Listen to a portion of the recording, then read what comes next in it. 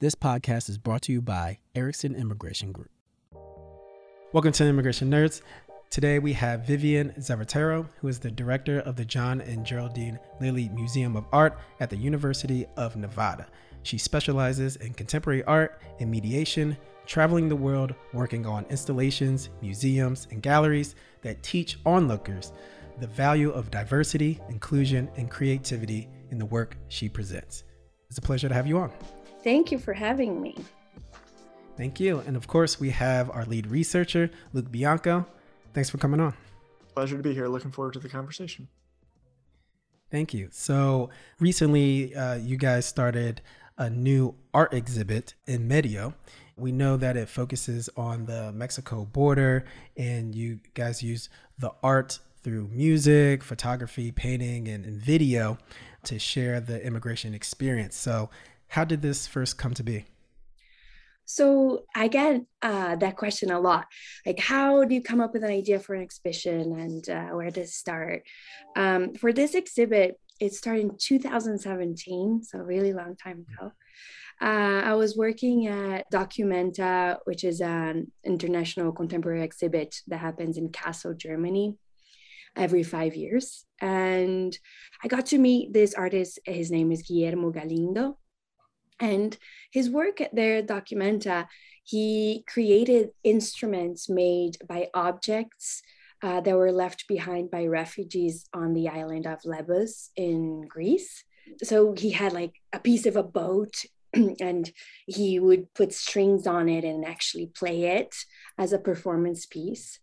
And I started talking to him and I got really fascinated by this project that he was doing. So he was born and raised in Mexico, and his culture and traditions says that objects in general, the sound they make tell a story. So by transforming these objects left behind by immigrants or refugees into instruments, he hoped to keep telling the stories of these immigrants. And we started talking about it, and he said that he had a similar project going on in the United States related to the US and Mexico border called Border Cantos. So that's all when I was like, okay, I want to do an exhibit that explores ideas related to the border, but more and tie or link to the humanitarian aspect, to those humans that cross the border, especially those that cross the border undocumented. So I started to think about that. And then I started researching in general, moved to Reno, Nevada, and started working here at the Lilly as the director and chief curator. And really started digging into the concept of the show and kind of start bringing it to life. I invited Jeanette Martinez, who used to live here in Reno. She's a PhD student in the Central America diaspora through art. And so I invited her to co-curate this exhibit with me. And we start selecting artists and writing the narrative and concepts of this exhibit. And so that's like in a nutshell. Yeah, thank you for the synopsis and the background on that.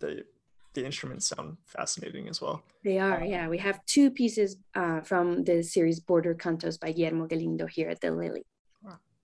So what were some of the goals or the conversations that you hope to spark through this exhibit? And what do you ultimately want visitors or viewers to take away from the art? So when we talk about immigration policies, and especially undocumented migrants, it's so political, and and people get so upset from either side, right, of the spectrum. So my goal was to really spark curiosity instead of providing my own bias. I'm an immigrant myself, so you can imagine that my bias is on the liberal side. But my goal was not to give my bias to the visitors or to provide a narrative that was authoritarian in a way that was like, here's how you should think about. Rather, I wanted to give people information so they could make their own conclusions about the topic. And I really wanted people to to see that it's just a scratch on the surface what we are providing here with the art within the museum space. So they could dig in and they themselves could research the topics related to immigration and make up their own minds instead of being fed up by mainstream media. And the main goal, when you enter the exhibit, you see there's this thought bubbles on the walls, they're questions, and you can see those pictures online on our website, unr.edu/thelily. The questions ask, why did you leave? What did you bring with you? What did you have to leave behind? And so really think about migration from a humanitarian perspective instead of political one. And I know it's hard to separate politics from immigration, perhaps impossible.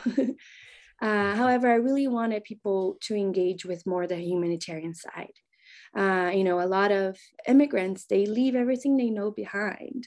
And undocumented immigrants, they know that the journey is going to be arduous through, a very harsh environment. They can die, they can go to a detention center, but even knowing all that, they make the decision to leave and to make the journey in hopes of better lives. So instead of judging, how about we ask, why? Why are you leaving? Why are you leaving everything behind? And what happened when you arrive? Let's engage more with immigrants that way instead of, stereotyping them as criminals because they don't have documents. Right. And I'm curious to hear what were some of the answers to that when they asked, why did they leave and what did they leave behind? Because talking to the director at Highest, she was speaking about an El Salvadorian child, and maybe he was 13 years old, but he was the oldest out of the family of 8. Said that he was told that, hey, you have to go on your own because one, we can't afford to, house and clothe and feed you. So you have to make this journey on your own. So literally from El Salvador through Mexico to the U.S. border, this 13-year-old, left his family and his brothers and sisters all alone, and traveled through, multiple countries to get to the United States. So I know just a personal story. I know that is one of the cases. What are some of the answers to those questions that you received through this installation? So it's interesting that you brought El Salvadorian migrant into the story here, the conversation here, because one of the artists included in this exhibit, her name is Kiara Eileen Machado, and she explores the perspective on migrations from a Central American perspective. And one of the pieces is called Tres Fronteras, which means 3 borders, which is what, for example, El Salvadorians have to go through, from El Salvador to Mexico, Mexico, the United States, and then that third cultural border that they have to cross. It's very arduous process, to get here. But going back to reasons why people might decide to go through all this, I think they're very unique in every single one of them. And I'm not a scholar on the subject by any means. I just curated this one exhibit, but from my research in the past couple of years, they vary. A lot of it related to wars or crime that not that they are criminals, but they experience a lot of crime and they want to live a better life, a life that they can provide that is safer for their daughters, their sons. They want to provide a better life for their kids in a place that they won't be involved in drug trafficking and so on. So I think it varies a lot. One aspect of InMedio that was in collaboration with Dr. Debbie Boehm, who is a scholar here at UNR, is she brought letters sent from detention centers here in the United States, and they're on view at the exhibition. So you can get perspectives from these people and why they left, and also what they are going through in detention facilities here in the United States now, and these letters are really, really, really, really hard to read. When I was going through them, obscuring the identities and alien numbers and so on from the letters, I was crying the whole time. Some letters say that ICE guards raped them or violently abused them. Others tell stories of what they went through in their home countries and the reason why they decided to come and seek asylum in the United States. So it really varies, and most of them are really heavy. You mentioned a couple of the different artists that you've worked with through this exhibit, Gaindo, Machado, and a couple of others. Would you be able to talk about what you think the value of bringing in all these different multimedia types of art to this project to really tell that holistic story of immigration between the US and Mexico border? And it seems like that was a very conscious choice to have different types of art and different types of medium portrayed here. Yeah, for sure. The cool thing about art is how it has the power to create change, but also to create unity. And when I'm curating an exhibition, I'm always thinking about, first, how is it relevant to the communities the museum serves? So how can I make this exhibition relevant? Because most museums, the audiences is whiter and older than, the makeup of our communities in general. So how can I make it relevant to all? And how can I make the space available for everybody to feel welcome into, not only white old people? No offense to white old people. I'm sure it's none taken. That's fine. So how can we engage with different groups and so on? So by, including sculptures made of, with objects left behind by migrants. I'm educating people on different ways, like, experiential music, another culture, another perspective, another way of looking into life, another way at looking at this issue. By including, for example, again, Chiara Machado pieces, her pieces, I'm, showing people imagery from Central America. She always integrates this really incredible, colorful, textural imagery into her pieces that are incredible to look at. Sometimes, one of the pieces in the show is called Centro. It has a lot of eucalyptus leaves on it, and you almost can smell it, when you are standing in front of it. For example, photography, I think is a very more like documentary way of portraying memories and kind of tapping into those feelings in the audience, in the viewer. Art always takes two or more, right? The artist or artists of a piece and the viewer. Without the viewer, the art doesn't exist. So that relationship between who is looking at it and who made it. There are performance pieces too, one by Sandra Ibarra, where it's called La Corrida, and she's running on the Rio Grande riverbed. That is incredible. Sandra actually is coming here to the Lily to give a talk tomorrow. She's just amazing. I'm really excited to have her here. And also Josue Rivas is one of the artists included in the show, and he's mainly a photographer, as a medium that he uses, but he also does film, and he's an activist himself. And his work explores immigration from an indigenous perspective. One of the pieces in the show is called The Border Crossed Us, and it talks about indigenous peoples that have been in their land for generations, and all of a sudden they're considered illegal in their own land. So the selection of the works in the show just bringing to the attention different ways of interacting with art, but also different how these pieces offer a new perspective of looking into the theme of immigration. This exhibit is ongoing, correct? It's a temporary exhibit, and it will be up until January 2022. So it's longer than the exhibits that we normally have.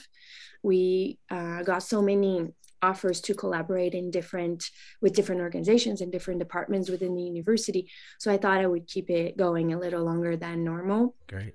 Now, how has the reception been so far since it's been up? Amazing. At first, like when, we are a small museum, so our budget is really small. So I have to always ask for funds from different foundations and grants and so on.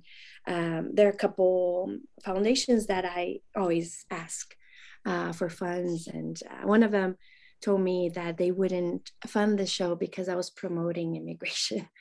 And wow. I was like, okay. Oh, okay. I was like, no, I'm just talking about it, but okay. But it's just interesting. At the beginning, I was like, wow, I might get some people that will be upset about it. But in the, for the first when it opened in July, so 2 months already, we've been getting really, really good feedback. A lot of people reaching out to come and see and tour the exhibit. A lot of schools coming to tour. A lot of classrooms, a lot of classes here at the university, they have incorporated into their syllabi. So very positive. It's been the reception, and I'm incredibly grateful that it was taken in a positive way. I think at first people were like, oh, okay. And now they're like, oh, I get it. That's really great to hear. Well, we're based in Washington, D.C., and a number of our listeners are based all over the world. And we were wondering, are there ways that individuals or our listeners can engage with the exhibit if they don't necessarily have access to visit in person? Are there digital? People can go to our website and also our Instagram. We don't have like a huge social media presence because of our small staff. However, if there's something coming up that is going to be available online, I always try to put it out there. And I also am commissioning a couple little videos that we're going to do related to the exhibit. So the website, sign up for the newsletter, anything new that comes up at the Lilly, we'll send out an email blast. So those are ways of keeping engaged. We're also taking donations of either actual things like first aid kits, water bottles, socks, and different kinds of resources for No More Deaths, which is a nonprofit organization out of Arizona. And I can send you guys some more information of the list of items they take and so on. And if anybody wants to donate funds to them, they can go to their website. And we also applied for a grant for a catalog for this exhibit. So if we get those funds, we'll be able to publish a catalog with all the artworks in the show, but also some essays related to the themes the exhibition explores. The work that you do is absolutely important. To show the cultural expression and the immigrant experience and to show it through all different types of mediums is all important, because we need different lenses to experience these different stories. And that's what your exhibit provides. And we'll make sure that hopefully we get a couple more people before the exhibit closes in January, so they'll hear this. And now if you're in the Nevada area, you're in Reno, you know what to check out. So Vivian, thank you so much for coming on. It's been a pleasure. Thank you again for having me, and I think the work you both do too is incredible, so keep up with the good work. Follow Immigration Nerds on Twitter at IMMNerds and Erickson Immigration Group on LinkedIn to join in the conversation. I'm Ian Gaines. See you next week.